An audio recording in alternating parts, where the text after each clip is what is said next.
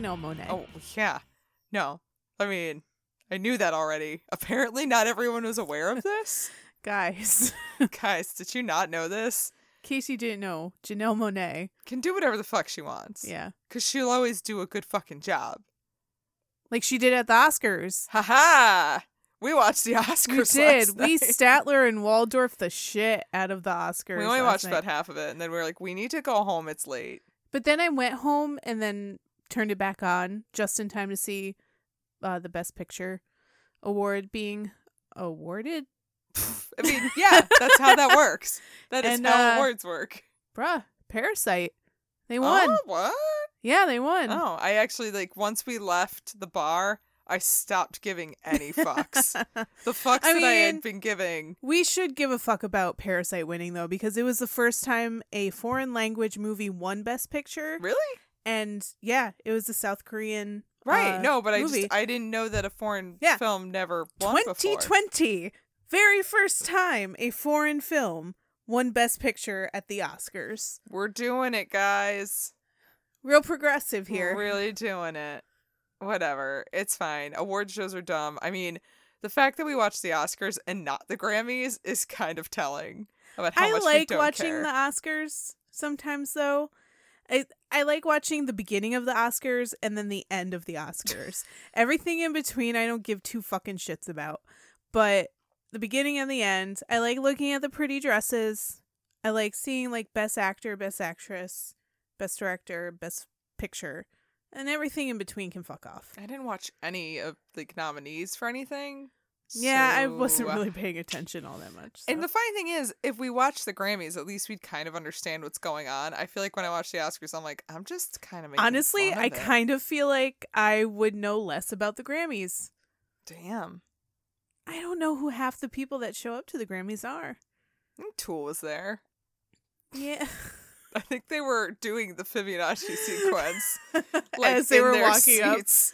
up. They only won because they were the only metal band that the Academy knew. Yeah, they're like, I've heard of this Tool band. I know. I'll nominate them. I know this works. Tool. I understand this. The kids are into this, right? The kids were into this 20 years ago, dude. But it's fine. We'll roll with it. But whatever, they just put out a new album, so yeah, sure, give them a fucking award. Sure. But I Janelle guess. Monáe deserves more awards too, though. Oh yeah, she does, because Oh, her man. opening performance was pretty amazing. It's fire. It was fire. Yeah. F-I-R-E. I can spell. Yeah, It was I so think. good. I think that's actually why we started giving a shit about the Oscars. They were like, we know how to get Maggie and Ashley involved in this. Janelle Monáe, and I'm like, shit, God damn it! they're right. But they are. They are. We were into it. Yeah. Yeah, but I mean, that was our hot take on the Oscars. Welcome to Rock Candy. Yeah. Aren't you glad you got that? Yep, your weekly podcast that actually will be bringing you sweet treats of stories and tales from the world of music, not movies, because we are not a movie podcast. Yeah. And we're your hosts. I'm Maggie. And I'm Ashley. And today we are not talking about movies. No, we're not at all. We're talking about music. Mm. And we are talking about a band that none of you have probably heard of. Yeah, well. Or very few of you have probably heard of. Yeah, But we also heard about this band through a movie, that is true. We did. right? Yeah. We went This to. is such Inception. Because we went to see Mandy. Yes. And the group that was presenting Mandy Hold on. also was presenting the documentary that I used for research. Was it Mandy, though, or was it Lords of Chaos? Oh, shit. I think it was Lords of Oh, Chaos. God. Yeah. It was Lords of Chaos. Ripperoni.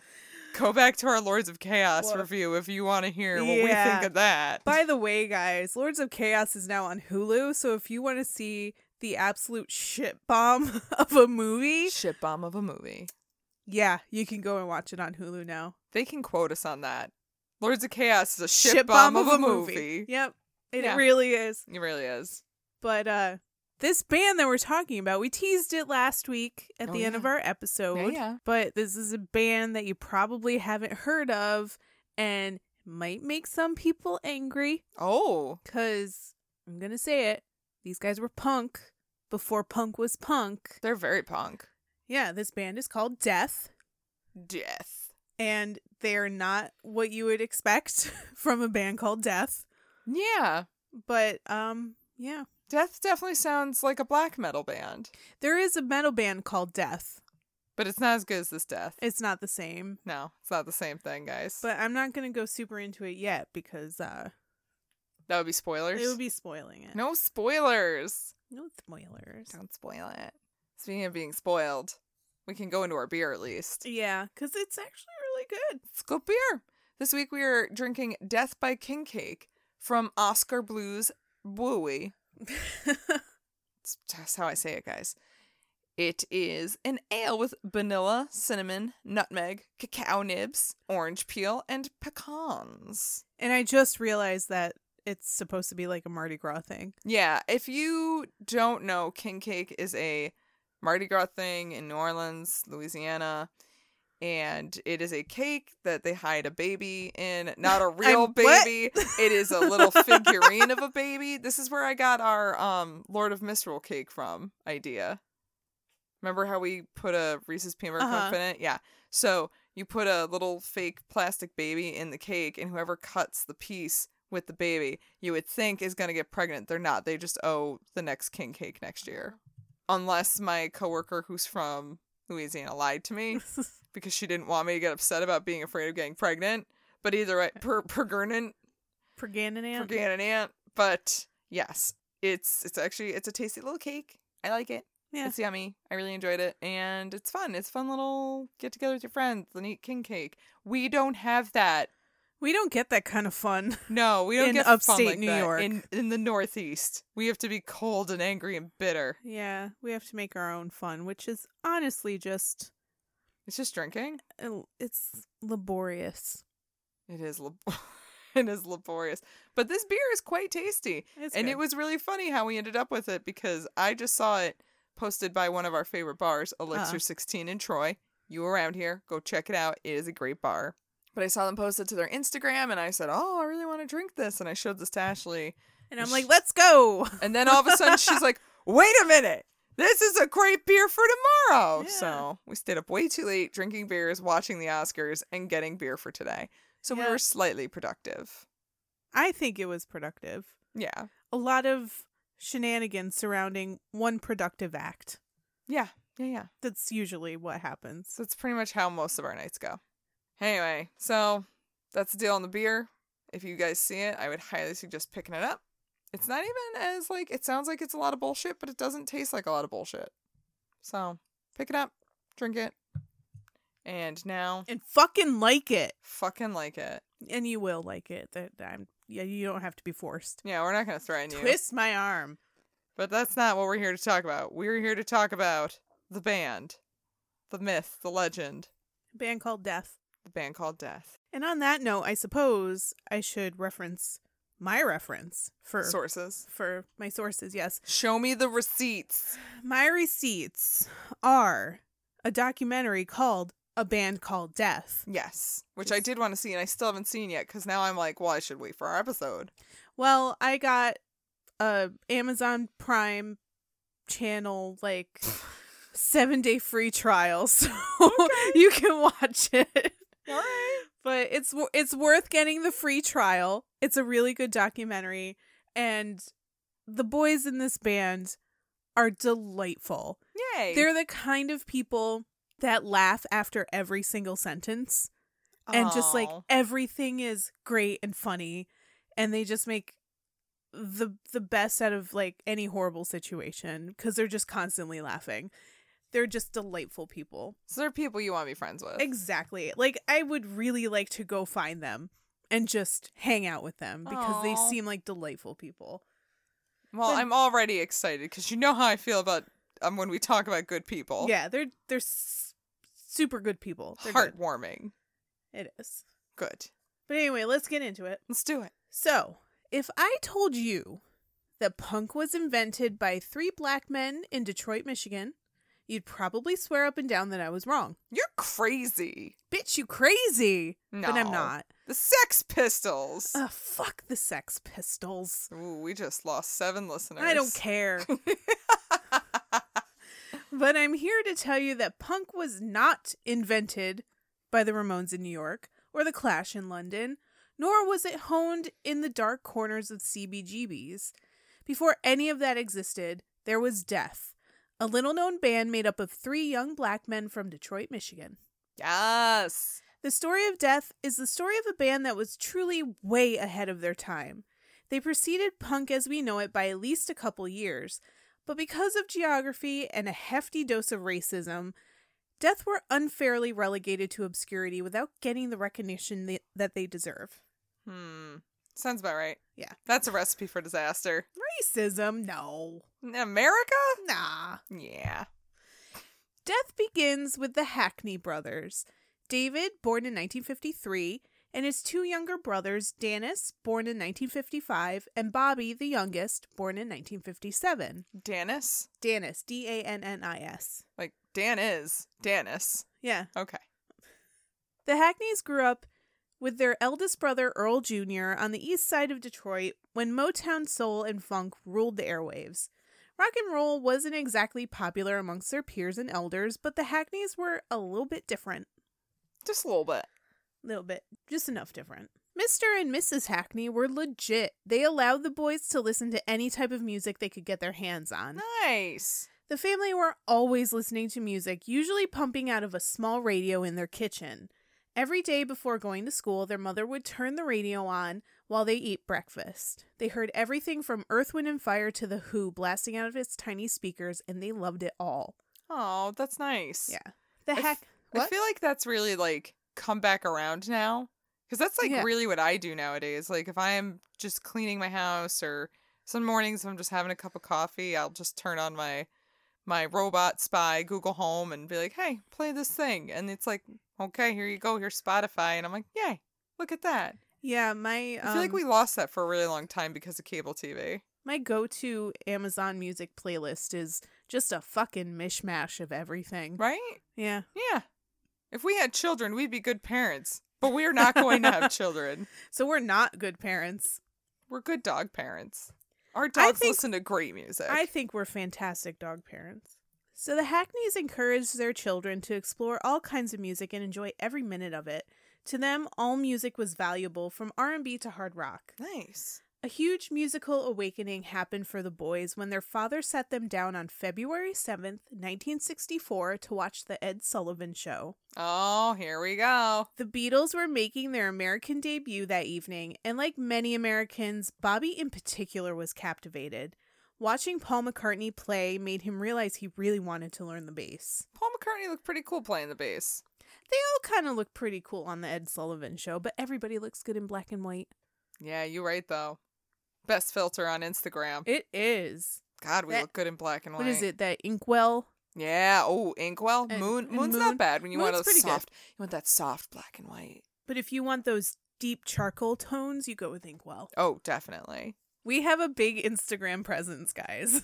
We have a mediocre Instagram presence, guys. We suck at social media, guys. We really do. You know who looked good in Moon, though? The Beatles. The Beatles were definitely in a nice Moon filter there. They should change that to just Ed Sullivan. Oh my That's God, the Ed Sullivan filter.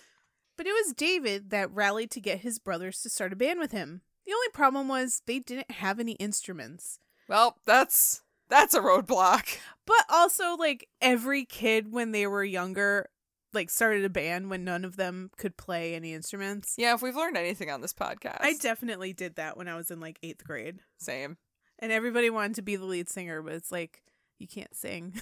Yeah. Yeah, well, you can't play drums. But you know what's easier to learn? Drums than singing. If you can't sing, you can't sing. You're just fucked. The best they could do at the time was a random guitar that David found abandoned in an alley, which he promptly took home and learned to play. Fortuitously, or unfortunately, depending on how you look at it, the Hackney's mother was in a car accident and received a hefty settlement from it. Oh. With the settlement money, she very much defined cool mom and brought her sons to the music store and let them go ham. I'm a cool mom. I'm going to let my I'm not like regular moms. I'm going to let my sons buy whatever instrument they want. I let my sons go hard as a motherfucker. They can practice any time of day. But like that's a legit cool mom. Yeah, she bought them everything they needed to start their own band. Oh. So now all 3 of them were learning instruments. David on guitar, Bobby on bass, and Danis on drums. David in particular really took to his instrument, practicing constantly and getting really good at playing lead. Before long, the boys started a real band. They called themselves Rock Fire Funk Express, which is the best. Oh my, that is the name of like 3 10-year-old boys.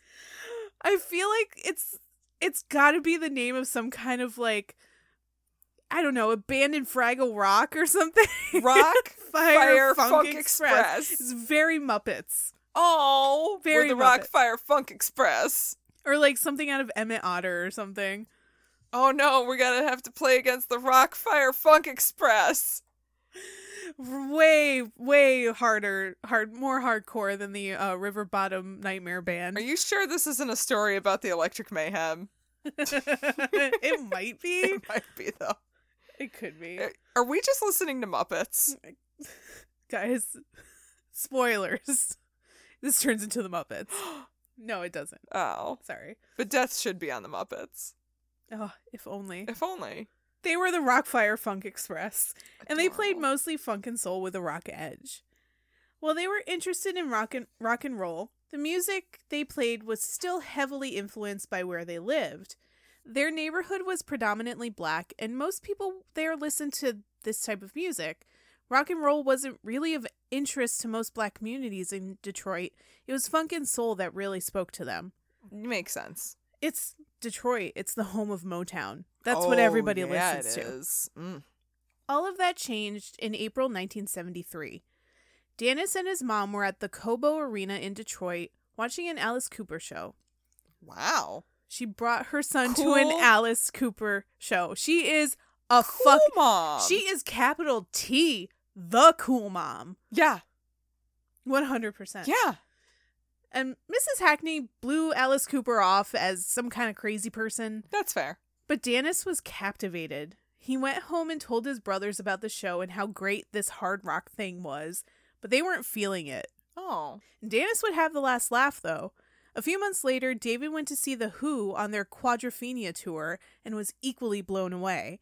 After that, he was convinced the brothers had to go in a hard rock direction. Okay, so I'm coming back on your whole thing about hard rock. Maybe it's pretty awesome. Yeah. I might have been wrong. Yeah. And hard rock might be great, and we might need to try this. And David was really into Pete Townsend and the way Pete Townsend played. So- Him and every other boy growing Yeah. up in the 60s and 70s. Basically. Yeah. And girl. I shouldn't presume gender. Indeed. Space was at a premium in the Hackney household, with 6 people living in one small house. Woof. But the brothers convinced their parents to let them convert their tiny bedroom into a practice space. Wait, did they share one bedroom? I think they did. Oh. And it was a very tiny bedroom. It was, if it wasn't the 3 of them, it was at least 2 of them sharing one bedroom. Whoa. They packed it with drums, guitars, amps, speakers, and recording equipment. There wasn't even any space left for beds. They can sleep on the floor. It's Fuck it. fine. They're kids. They're fine. They don't have back problems. They don't. They'll bounce right back from this. Exactly. But they made it work. Every day between 3 and 6 p.m. they would practice. That was their time to play, and at exactly 6 p.m. everything was turned off. Wow. They didn't want to piss off the neighbors by playing late, especially because they were already kind of angry about the raucous in general. Sounds like you're cool parents. I don't like that. Looks like you let your kids explore who they are? That's weird. I don't like that. We have a very clearly defined idea of what young men should be, and you're not doing it. You're not upholding that. Why are you not upholding my strict family Christian values? How dare you? What is this rock and roll rubbish? Rubbish. Rubbish. And, people in town definitely noticed them. Like I said before, they lived in a predominantly black neighborhood that favored Motown. Yeah. Their friends, family, and neighbors did not understand why they wanted to play rock and roll, or as they called it, white boy music. Yeah. Why couldn't they just be nice black boys and play R&B? Huh. So it was kind of a reverse racism thing that they were still experiencing. Like, they were still, on the receiving end of in a weird way from their neighbors. Instead of white people saying, "You're black, you should be playing R&B," they were getting flack from their black neighbors saying, "You're black, you should be playing R&B." It's very strange. It is really strange. But they just didn't want to play R&B. Rock Right. was in their souls. That's what they wanted to play, and no one was going to convince them otherwise. They almost continued playing rock out of spite because it pissed everyone off so much. I mean, now they're hitting them teenage years. Yeah. And they're like, I'm going to piss you off now. Yeah. You're pissing me off. I'm going to piss you off. There you go. Despite the naysayers, they started getting fans. Their Yay. friends knew they practiced every day from 3 to 6, and people started showing up for their practices. Oh. From these practice sessions, songs started to form. One called Keep On Knockin' was inspired by people showing up for practices. They would stand outside the door knocking to get in and hang out with the band, but space was limited, so it was almost like it became a super exclusive club. Oh my God, that's great. And I think now is a good time to play some snippets. Yeah. So here's an example of Keep On Knockin'.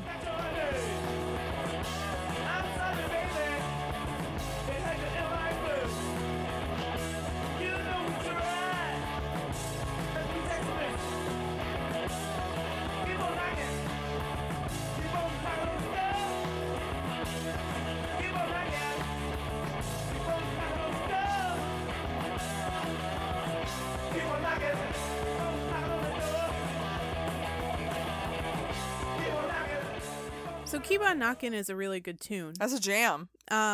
It's not as punk as their other songs are, but Yeah, there's definitely a more hard rock, almost bluesy But they sound were- to it. but they were definitely playing faster oh, than most rock bands did. definitely. That was what was making them unique, was how fast they were playing. Yeah, they were playing kind of frantically. If they slowed that down, it would definitely have that hard rock blues Mhm. feel for sure. Yeah, Very kind of that like classic rock. yeah, kind of Eric sound. Clapton-y, I don't know, Yeah. ish kind of Cream, Who, Yep. that kind of sound for Yep. sure. So yeah, Exactly. you could definitely see their influences Yeah. in what they were playing. With several songs in their repertoire, they started playing small house parties around Detroit's east side.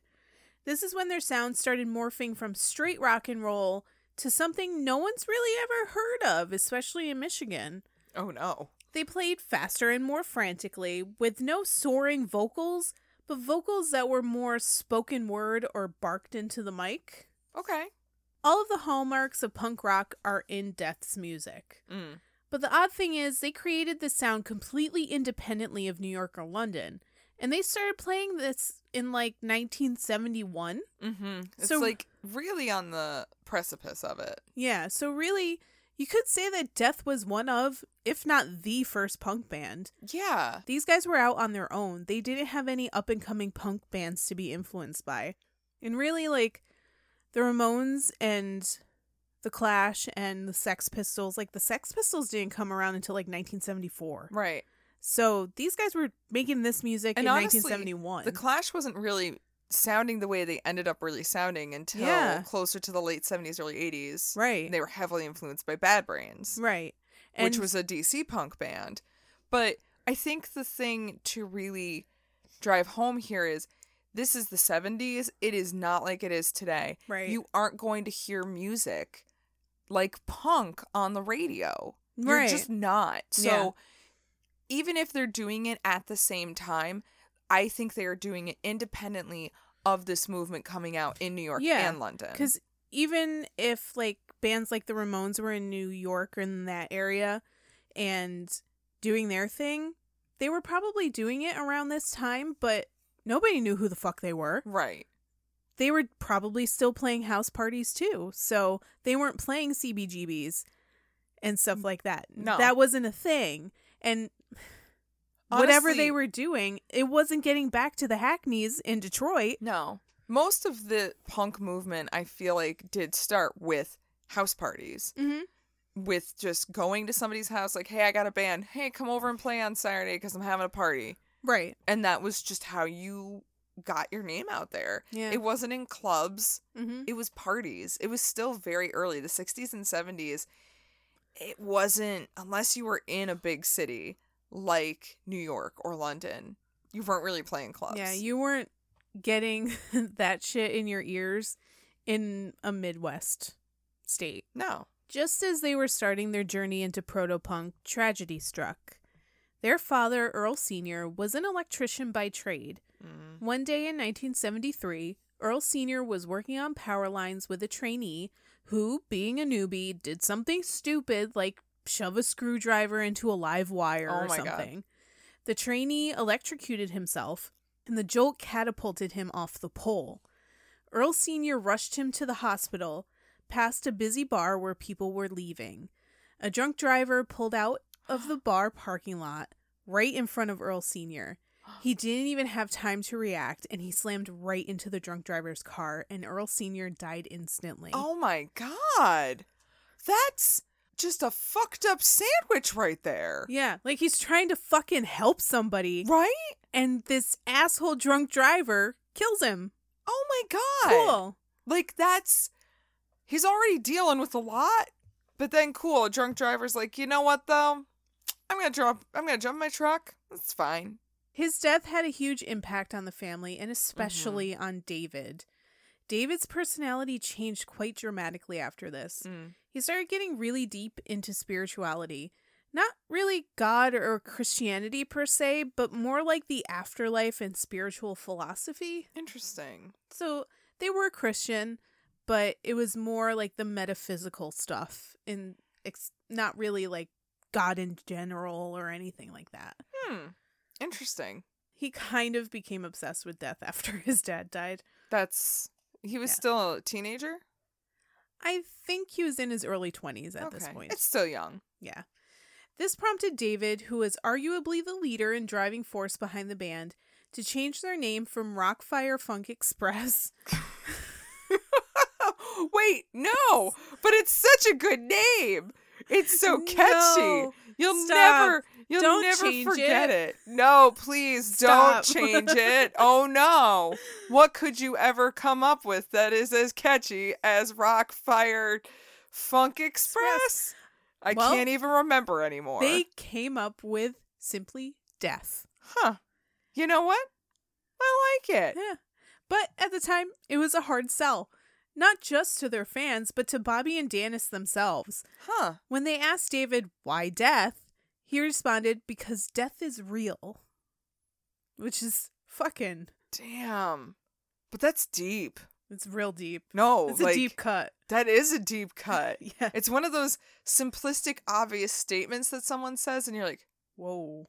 But he's right. Yeah. Shit, that's got layers. Yeah. It's a fucking onion. Onion of a truth there. That is an onion of a band name. Yeah.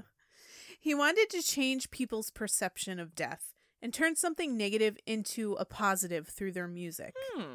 It's a good reason. No, I like it. In the spring of 1974, they officially changed their name to Death. They had the songs, they had the controversial name, now they wanted a record contract. While that would seem a bit more complicated than anticipated, Death kind of struck gold on the first try. What? David took the Yellow Pages, back when we still had phone books. Phone what? Books. You know, the things with the paper. Right, and but you are there open pictures them of and there's phones words in them? What?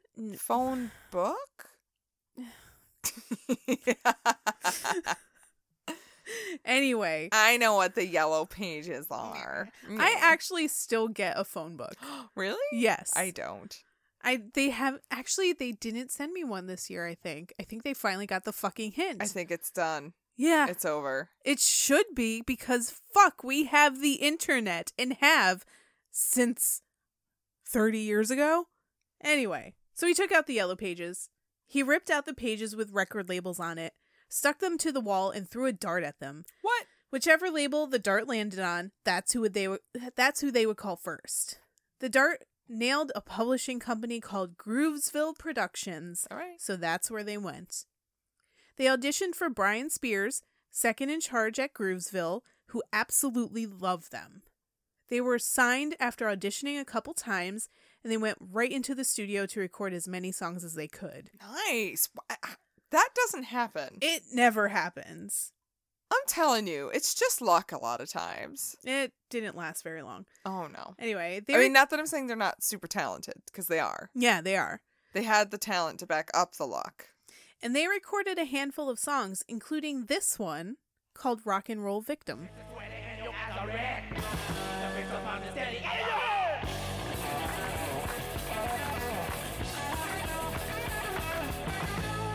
Another stick of brass. The bullets inside the roll your ass.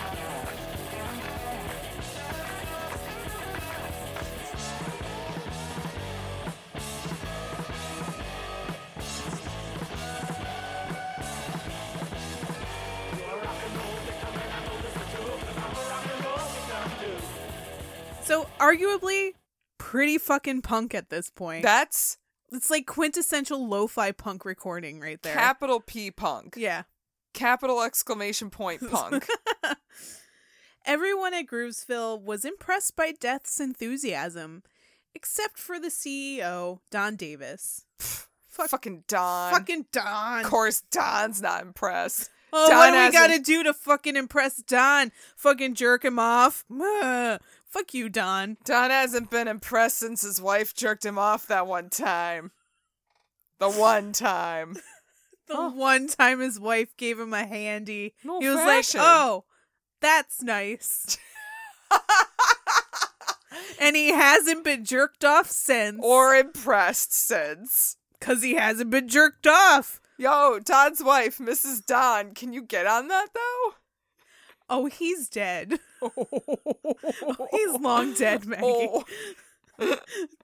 Don's wife, don't do it. He doesn't need it. I don't know. What about, like, the afterlife and shit? Maybe if they're both dead, sure, jerk him off. Okay. Maybe it'll get you guys into heaven. It'll hope be you- great.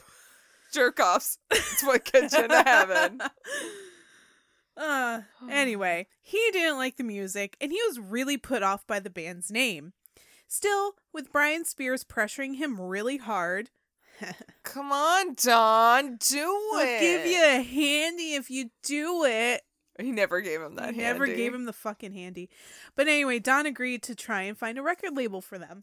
Yay. Unfortunately, most people were on Don's side. No one would touch them. The only person that showed any interest, coincidentally, was Clive Davis of Arista Records. He offered to sign the band, but he had one stipulation. They had to change their name. Nope. And we will find out what their response is after this commercial break. We'll be right back.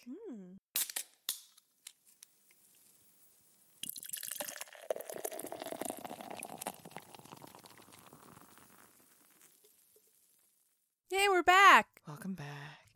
Honestly, more than anything, we need those breaks to pee. Yeah, exactly. I feel so good afterwards. So empty bladdered. Yes, it's hard work holding it in while you're talking. So. It is, though. It's a lot to focus on. It is. So anyway, Yes. where we left off is Clive Davis wanted the band to change their name so they would sign with Arista Records. David flat out told Clive Davis to go to hell.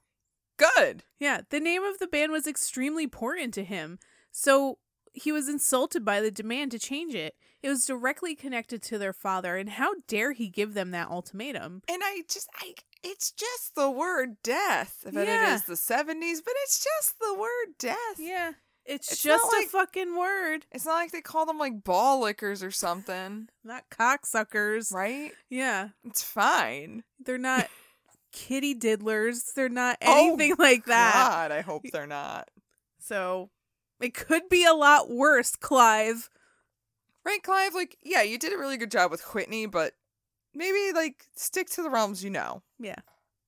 Anyway, they refused the contract, and that was effectively the end of any prospects for a major record deal the band would have. Bobby and Dennis supported David in his decision, but in private they tore him a new one. David stood his ground. In his mind, if you allowed the record company to control your name, you gave them control over everything, and he didn't want that. He's right. He's not wrong. He is 100% right. Yeah. If he goes in and says, nah, you're not going to change our name, they know they're not going to be able to influence you to write the music the way they want. And for as much good as Clive Davis has done for artists like Whitney Houston, he is not going to do Death any favors. Like, he's not going to do a punk band favors. Would 100% sacrifice quality for like he'd pop try to stardom. turn them into a pop band. And they weren't. He'd try to turn them into R&B and Yeah. Motown. Absolutely. And that's not what they want. Right. So really, they're still fucking hella punk. Yeah, because they refused a major label contract and refused to change. Good for them. That's fucking punk. Yeah, that's fucking punk. Punk as fuck.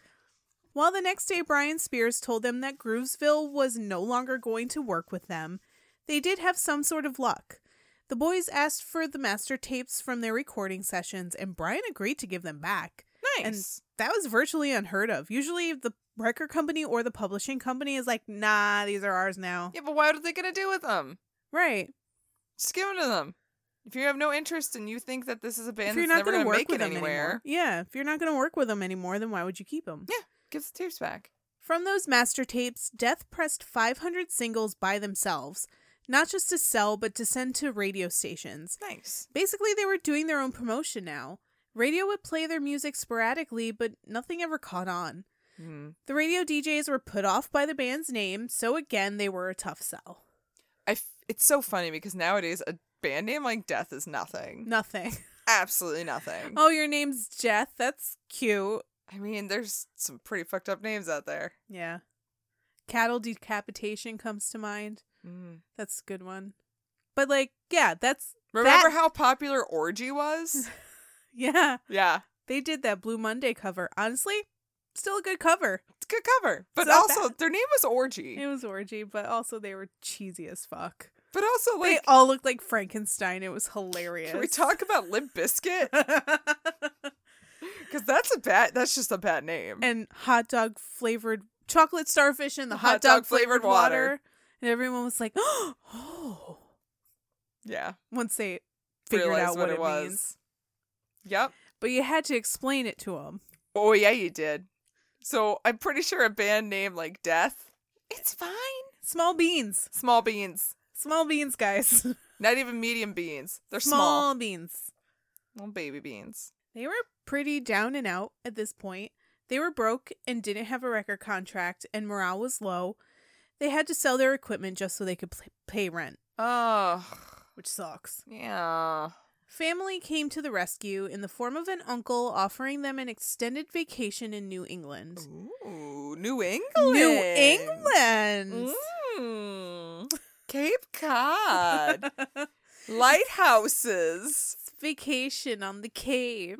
Mm. It was an opportunity to get away, clear their heads, and move on from the disastrous record contract debacle. That's fair.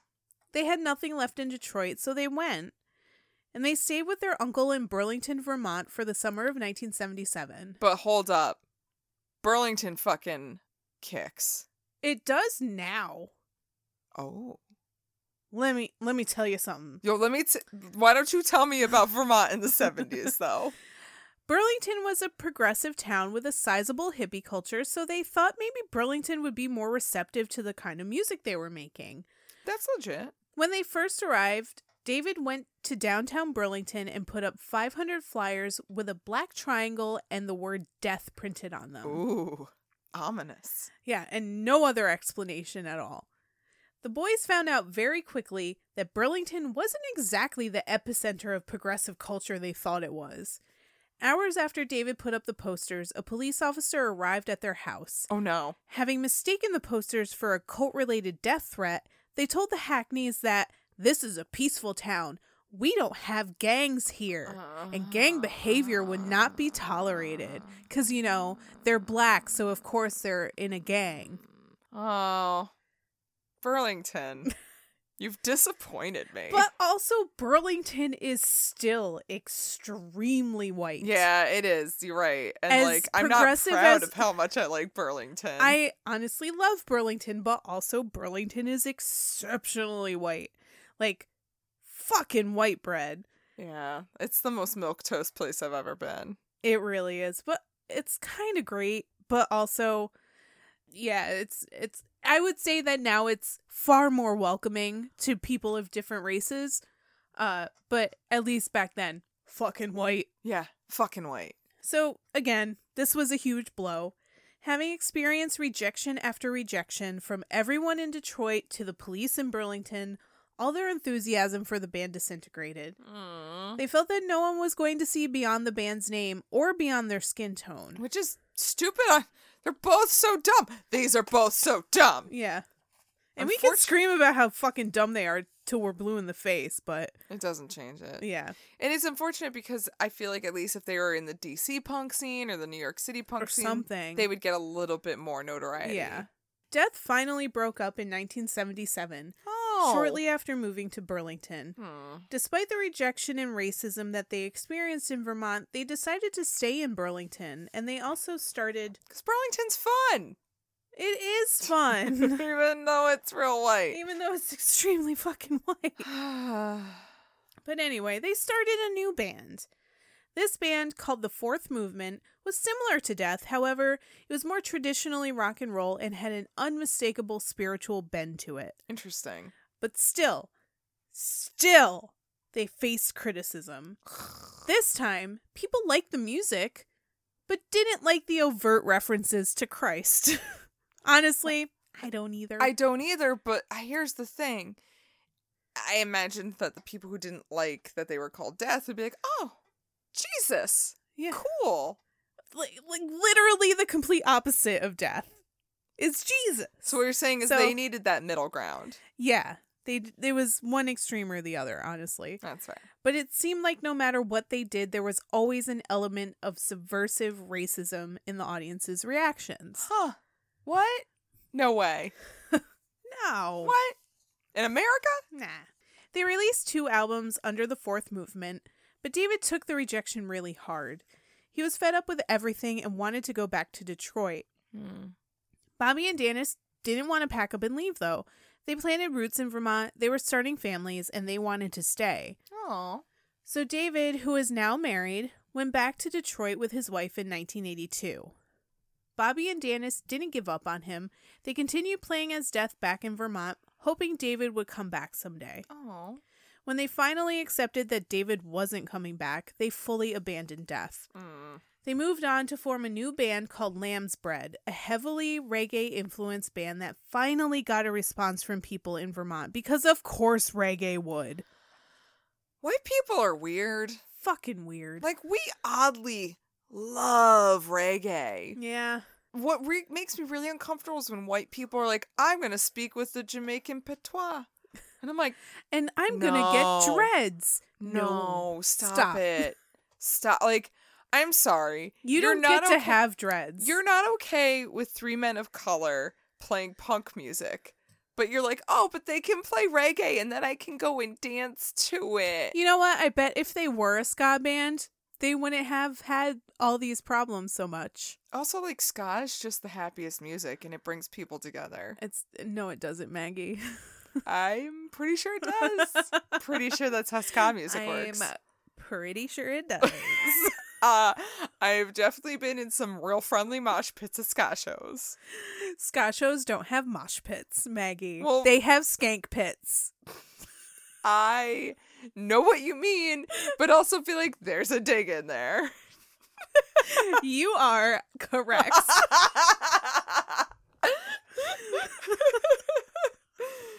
Look, ska's the only music I No. can properly dance to, and you know it. I skank so good. Yeah, I understand you have to defend ska to the death because it's the only thing you can dance to. It's the only thing you can point your fingers to the sky and everyone's like, yeah, do that. She's doing a good job over there. She's dancing like a Muppet. This is how you're supposed to dance to ska music. She looks like she should be in Fraggle Rock. You should have been in Death. It should have been in Death. I would have been their hype woman, 100%. Yeah. That guy in Mighty Mighty Boss Tones. I would just like stand in the car and go, come on, pick it up, pick it up, pick it up, pick it up. Oh my god, yeah. No, I missed my calling. and do I also wasn't play your born. air trumpet. Yeah, I also wasn't born in time for my calling. Reincarnation happened Yeah. a few years Oh, too late man. for me. So Lamb's Bread did very well for itself. People loved the music and they were getting steady gigs and positive responses. All right. For the first fucking time ever. I'll take it. While Bobby and Dennis were prospering and happy in Vermont, David was jealous and resentful back in Detroit. I mean, that's like, okay, fair, but also, dude, just go over there. They're gonna fucking Yeah. say, yeah, come on, let's just do it. Or just start something else. Yeah. So he had no job, no brothers, and no band. He did continue making music under the name Rough Francis, which by all means is really good, but it wasn't the same as a solo act. You mean it wasn't the same as being in a band? The solo act wasn't the same as being in a band. Yes, that is what I'm saying. And David started going downhill. Mm. He became a severe alcoholic and felt abandoned by his brothers, and it was brought up in the documentary that he was possibly suicidal. Oh. It seemed as though he was now a genius without an outlet, so what are you supposed to do with yourself then? You know, the most depressed and suicidal people are generally the smartest. Yes. You And think he was- too much, and he was the one who got really into death. He was the driving force 100% behind Oh, the I just meant band the completely. concept of death. But like that's what I mean. Like he had this whole entire concept around the band that he was super into and really tried to drive home. Like this wasn't just like some fun band that they were making whatever music. Right. He had this whole idea, whole concept surrounding death that And their father. and spirituality, and like it was deep. Of course. It ran fucking deep. And when everyone was just like, no, this is stupid, he was kind of like, okay, so you're basically saying my entire existence is stupid. Right, because he had just hit this level of, I don't want to say enlightenment, but just this level of maybe intelligence. Not to say that his brothers aren't intelligent, but sometimes when you go through life experiences, just everybody reacts to them differently. It's hard when you're like going through something and you're almost hitting this enlightenment and seeing things in a different way, and the people who went through the same experience as you aren't seeing it that way, and you kind of look at them and say, but why aren't you having the same reaction as me? Yeah. So that must have been frustrating in and of itself. Yeah. I think his brain operated on more of a philosophical level Definitely. than other people's. And when people failed to understand the complexity of his thoughts, I just couldn't relate to him. I'm very sure that he is someone whose brain never stops. Yeah. He probably has to be on something to shut his brain up at night. Yeah. And that's all tea, no shade. Like, plenty of people have to be on some stuff to shut their brain up sometimes. Yeah. Absolutely. But this led to a noticeable decline in his health. Mm. He was frail and haggard, and his family was very worried, but he insisted he was fine. He was acting weird at Dennis's wedding in 2000, insisting his brothers take the master tapes Death got back from Groovesville, saying one day people are going to come looking for these, and I know you'll take care of them. It was as if he knew something bad was going to happen to him, and he was giving away his prized possessions before it happened. Yep. And something bad did indeed happen only a few months after Dennis's wedding. After a long battle with lung cancer, David passed away. Oh. He didn't tell anyone he had cancer, so his death was a big surprise to everybody. Did he know? He knew. He absolutely knew that he was sick. That's why he was giving stuff away and like telling them to take the master tapes, because he knew he was going to die. Oh my But god. The whole time he was just insisting he was fine, because he didn't want anybody to worry about him. He didn't want anybody to do anything. So, like, I I get have it. so many mixed feelings on this. I get it. Like, if you're the kind of person that David was, Right. you don't want to make a big deal out of something like that. You just want everybody to act normally, and when you go, you go. But also at the same time, he was always so big into the concept of death. But The- maybe this was part of his philosophy about it. And maybe it was. You're right. Because my thought process is just like, if you know you're going to die, I feel like, then like be open about it so you can talk to people about it. But that also makes you face it when you really don't want to. But if he's where he's saying he is and so spiritual about death, I would imagine you would be able to talk about it. But maybe this was his way of putting the positive spin on death, which is what he wanted to do with the band. By just acting like everything's fucking normal and living your life the way you've always lived it and not thinking about your impending death. Yeah. Maybe that was his way of putting his positive spin on it. Okay, yeah. No, that's fair. That's totally fair. I honestly don't know, but that's kind of what I figured. Yeah. For a reason why he didn't tell anybody. Right. Was he married and he had kids? He was married. I don't think he had any kids. Like, did his wife know? I don't know. And His brothers definitely didn't. They knew something was up, but they didn't know it was that bad. Jesus. She must have known. Right. But they talked to her in the documentary and she didn't say whether she knew or not. I have a feeling she probably did, and he was just like, don't tell anybody. Yeah. Wow. And living so far away from each other, it was probably pretty easy to keep it away from them. And this is back in, like, what, the 80s, so it's not like you had Skype and you could this see was each in other. 2000. Oh, okay, but you still didn't have things like... We didn't even have smartphones. No, so it's not like they could look at them when they talked to him. Right. So if he talked to them on the phone and kept up with them and wrote them letters, even emails at this point, Yeah. you're not seeing what he looks like. Right. So it's easy to put on this face of, hey, everything's fine. Right. That's why they were so surprised at Dennis's wedding, because they were like, he looks way too skinny. Wow. And like super frail and haggard. And I think they knew he was an alcoholic, so they probably attributed a lot of his looks to that also. Jesus, that's crazy. He must have been really young. Yeah, if he was born in 53, I think. And he died in 2000. 2000. He wasn't even 50. Yeah. That's fucking so young. Yeah. From lung cancer? Yeah. Jesus. With David's death, Bobby and Dennis assumed the band Death died with him, but they were quite wrong. Things were only just beginning for them. Huh. Unbeknownst to them, their name was gaining traction in the underground punk scene. A few people discovered their Politicians in My Eyes 7-inch, the one that they made after getting the boot from Groovesville, and slowly started introducing others to it. Before you knew it, that 7-inch became a hot collector's item, and it was selling on eBay for $800. And here's the thing about that song, too, is that is the most fucking punk-ass song. Yes. That is, like, you listen to that and you're like, these are a fucking punk band. Well, maybe we should play a little bit of snippet of it. Yeah, why don't you guys we listen should do to it? that. Oh, we're gonna do that. They thinking less about you, they thinking less about me. As long as they are put in the place that they want to be, they're always wearing false smiles. I guess they go with the style. Politicians in my eyes.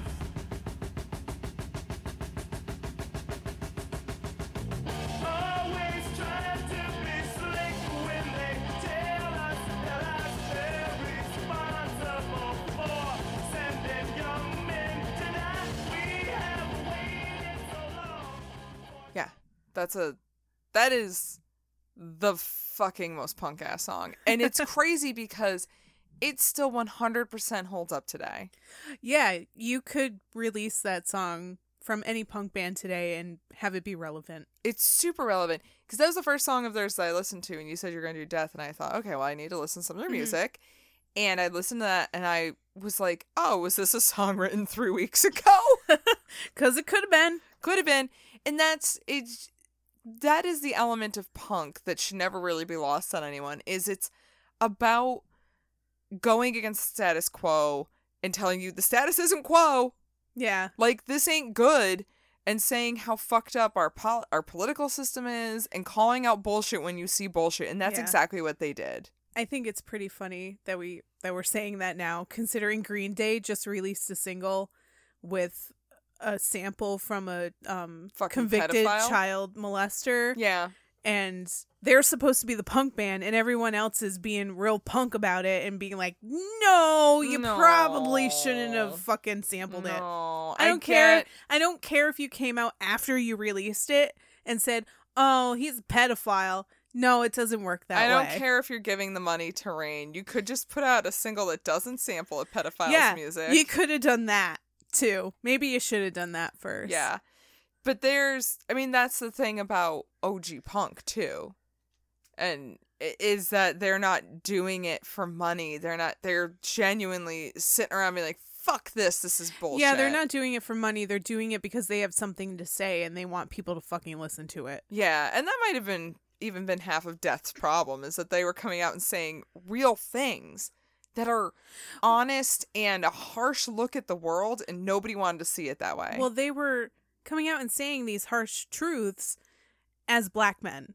yeah. And racism had a big hand in the reason why they were not as big as they should have been. What? In America? No. I feel like this is a theme. If we don't laugh, we cry, guys. Live, laugh, cry tears of sorrow because the world sucks. Yeah, pretty much. I need Pretty that much. on a plaque. Mm-hmm. So yeah, their single was selling on eBay for $800 a pop. That's amazing. Fast forward 8 years, Don Schwenk, I think it's Schwenk. Schwenk, a musician and old friend of the Hackneys, gave copies of the Politicians in My Eyes single to a guy that owned a record store in Detroit. At the same time, Chunklet magazine wrote Chunklet. I was like, is that? No, What? it's Chunklet. Chunklet What? magazine. I'm sorry, what? Chunklet, Chunklet? which just makes me think of like a really small fat child Yeah. called You're a little Chunklet. Chunklet, aren't you? Oh my god, you name a pig that. Oh, You're my that's little cute. Chunklet. Chunklet. Oh, Chunklet the teacup pig. Oh, You're welcome, teacup pig owners. there you go. Got your next Instagram star. But Chunklet magazine wrote a snippet about the band and posted the 2 songs on the Death single onto their website. Now anyone with an internet connection could hear Death's music, and people were definitely listening. They were clearly way before their time. Very much. Too much before their time, unfortunately. Bobby and Dennis were living their lives as normal, raising kids and working normal jobs in Vermont. Then Bobby's Like you do. like you do in Vermont. in Vermont. Then Bobby's son Julian moved to Northern California. Oh. His roommate would go to these rare vinyl record listening parties, which I didn't know was a thing, but sounds kind of boring. But I don't know. It sounds kind of fun if you're at a bar and you get some beers. And you're like, If you're at a bar, yeah. But isn't that technically what we do at Rareform on Mondays? But that's not really just like going to somebody's house to have a record listening party, Fair enough. you know? Yeah, There's a difference. there's a difference. But she came home one night going on and on to Julian about this record she heard by a band called Death. Oh my god. Julian was really interested and Googled the band. He came across the Chunklet magazine article. He listened to the song clips and thought, hey, that sounds exactly like my dad's voice. Then he read the article that described 3 black boys from Detroit named Hackney, and he thought, yup, that's my dad. Oh my god, he didn't know that was didn't his know.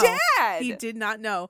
So Julian called up Bobby Sr. and was like, why didn't you tell me about this? That's crazy. And Bobby Sr. thought that, Bobby. I'm Thank sorry. you. The whole episode, like I've been holding back. Bobby. Bobby! Bobby Sr. thought that it just wasn't important. They didn't see much success at all, so why bother mentioning it? Oh my god. And Bobby and Dennis's kids couldn't believe that their dad and uncles were in this punk band before punk was even punk. And That's people were amazing. just now finding out about it and losing their shit over it. Bobby Jr.'s Bobby. I can't say it normal now. Bobby Jr.'s friend wrote a blog post about the whole situation, which circulated around punk websites. It eventually caught the attention of Drag City Records, who wanted to put out a whole Death album. Wow. Thankfully, Bobby still had the master tapes. Yup. Because David gave them to him. Oh my god. They were just sitting up in his attic gathering dust. They were doing nothing with them. Crazy. On February 17th, 2009, 36 years after it was originally recorded, Drag City released Death's very first album called For the Whole World to See. Wow. To promote the album, Bobby's sons, Bobby Jr., Julian, and Urian, put together a band to cover Death songs and play them live. Oh. They called the band Rough Francis, a loving tribute to their Uncle David. Oh. Since then, Drag City Records has released 3 more Death albums, the most recent having been released in 2015. Bobby and Danis got back together to perform shows as Death, with Lambsbread member Bobby Duncan on guitar. In 2019, they embarked on a tour celebrating the 10-year anniversary of the release of For the Whole World to See. And Bobby's sons continue playing shows as Rough Francis, and as far as I can tell, they are still playing shows. That's awesome. Yeah, so they just toured last year, so they're still doing it. Right, and now that the legacy continues with the sons, it's why stop? Yeah. That's crazy. Over 45 years later, people finally know who Death is. Before Bad Brains and before all the white boys wearing leather jackets and snarls, Death was playing proto-punk in their bedroom. It's infuriating that such an influential band was relegated to obscurity because no one could see beyond their name or the color of their skin. Whether it was Detroit or Burlington, racism played a factor in how the audience viewed the band at every turn. Yeah. In all honesty, it probably still does. They need to be recognized for their vision and their contributions to punk. If we don't, then we are exactly where we were over 45 years ago. And more people need to know about these guys. Like, credit to Bad Brains for being who they were. Oh, yeah. And such an influential band all around. Not just for Definitely. punk, but in rock music in general. 100%. But people can't say that they were the first all-black punk band. They weren't. Death was. And but most people just don't even know that they weren't. Right, and more people need to know about Death. Yeah. They really do. I'm really glad that the documentary was released, but I wish Same. it got a wider release, because if it did, then maybe more people would be... It needs to be on Netflix. It needs to be on Yeah. Hulu. It needs to be on all the fucking streamings. Because you're right. This is such an influential band. And now that I've listened to their music is killer. It is. This music is fantastic. I will totally love to pick up a vinyl of this. And they're talented. They have themes that still stick today. And they were so ahead of their time. Yeah, and they're... Insanely ahead of their time. And they're incredibly grateful for all of the people that do recognize them. Like, they never really intended to... They were never upset that nobody knew who they were. They were just like, no, we're just going to get on with our lives, because that was just, we could have had success and we didn't, but whatever. That's the fact just part that of they our didn't even past. tell their kids that Yeah. they were in a fucking band and almost had a record deal and all this shit. And they didn't even tell their fucking kids. And then for their kids to discover, like, 18, 20 years into their lives, my dad was in one of the first fucking punk bands ever. And it has this huge resurgence, and it has this huge influence, and it's such good music. It's not bullshit. Yeah. It's just, like, can you imagine discovering your parents did something that amazing? Yeah. It's like discovering my dad was in, like, one of the most innovative and influential bands to ever exist, and he just didn't really tell bother ya. to mention. Yeah. Oh, we could have success, but we didn't. It's fine. Well, and I guess the question does come up, like, it's so crazy because they clearly at the time didn't have too much of an influence. Right. And they also, though, weren't getting too much of an influence from outside sources because, again, in the early 70s, you're not really going to hear the Sex Pistols or whatever other bands. So they're in the Midwest just making up punk music on their own. Yeah. And it's kind of weird to think about it in that aspect of anybody could have done this. Mhm. Anybody who was inspired and motivated, and I guess you can still stand by that today. If you're inspired and motivated, fucking hone your craft and see what you can do, because who knows what you'll discover. And also, don't listen to anybody who's trying to tell you that what you're doing isn't worth it. Oh my god. Because, like, all their neighbors were like, why are you making this music? And they were like, because we fucking love it and we're going to do it. Right. That's awesome. Yeah. So, yeah, they really need to have a little more notoriety than they do now. Yeah, seriously. Go ahead, go to Spotify. They don't even have fucking plays on Spotify. They don't even have 1 million plays on Spotify. That's pathetic. Guys, Not because of them, but because of you people. Fucking because of us. listen Guys, to we're them. fucking this up. Yeah. We need to fix this. Yeah. We've played you some of their music because we figured, here you go. If it sounds good to you, go dig them out. They're very good. It's worth your time. But also, I kind of just want to go hang around Burlington and like find them and be like, "Yo, can we hang out?" But like, I will 100% you are, like- be your friends. They If you just will let me. seem like the sweetest, nicest people, They probably are. and just genuinely fucking happy to be alive. And frankly, I need more people like that Yes. in my life. Yeah, I need more people who are just like, hey, what's up? This You're is just fun. fucking happy to be here. All right, sure. But also, I'm going to keep up with both Death and Rough Francis to see if they're playing any shows up there soon, because I will 100% take a day off of work and fucking go see them. A, Burlington. B, Yeah. great music. Here for it. Yeah. Yeah. Here for it. Nice. That was an awesome fucking story. Yeah. I was super into that. I really need to go watch the documentary now It's very good. Definitely get that 7-day free trial. for that documentary. For that documentary. Get on it, And, bitches. Yeah, it's definitely worth it. It was a very good documentary. Nice. All right. Well, you But kids go- got your homeworks for you. Yeah, go listen to some Death. Listen to some Death, watch a documentary, and just support your local punk bands, guys. Yeah. Also, like, band names don't mean nothing, and color your skin don't mean Skin nothing. tone So mean nothing. fucking just embrace good music. Go fuck yourself if you're not gonna. Guys, it's 2020. What are we doing? Yeah, I mean, come on. Get the fuck out of here. What are we doing? But thank you guys so much for listening. We love you and appreciate you. It's, come back next week for another very obscure artist. Oh, yeah, but next week's going to be real fun, I guess. It'll be interesting. It'll be interesting, much like this episode was interesting. Yeah, honestly, like, I like that we're covering some more obscure people Yeah. because these people need their due. Yeah. And, Absolutely. Like, wow. Yeah, this next artist we're going to talk about next week needs their fucking due. And he has a 'cause- very interesting story, and I am very excited to learn about it. It's very interesting and wow, like such an influence. So for a second week in a row, we're hyping up this episode. We're hyping it up. I like hyping up the lesser knowns though because I feel like they don't get as much love and they fucking should. Yeah, definitely. Come on, guys, come back next week for that. But until then, if there's any obscure artists that we've covered that you haven't listened to yet, go fucking hit up our website, www.rockcandypodcast.com. And over there you can comment on episodes, send us an email. You can go get all the links to our social medias that we are terrible at, like Instagram and Facebook and Yeah. Twitter.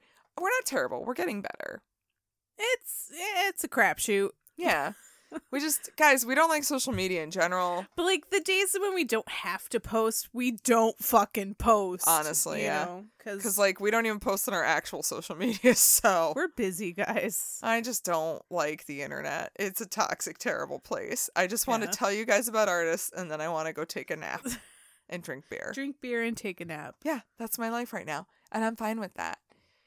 And please go hit up our network, the Pantheon Podcast Network, full of amazing shows, the MTV of podcast networks. It's all music, all time, baby. Yeah, Go get that.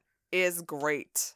Got whatever you want. indeed. You can leave us a review too. That would be nice. We just got a nice A review. very nice review. I don't know your actual name, but I recognize your name from Instagram. So thanks. Yes. Sleepy Cheeny. I Sleepy think that's Cheeny? it. Sleepy Cheeny. We're the worst. I don't know. We're actually the worst. But no, yes. And we love positive reviews.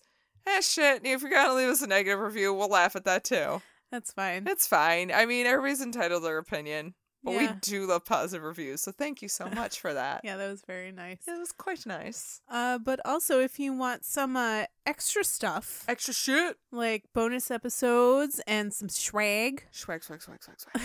then you can give us some of your money Money, please. at patreon.com/rockcandypodcast.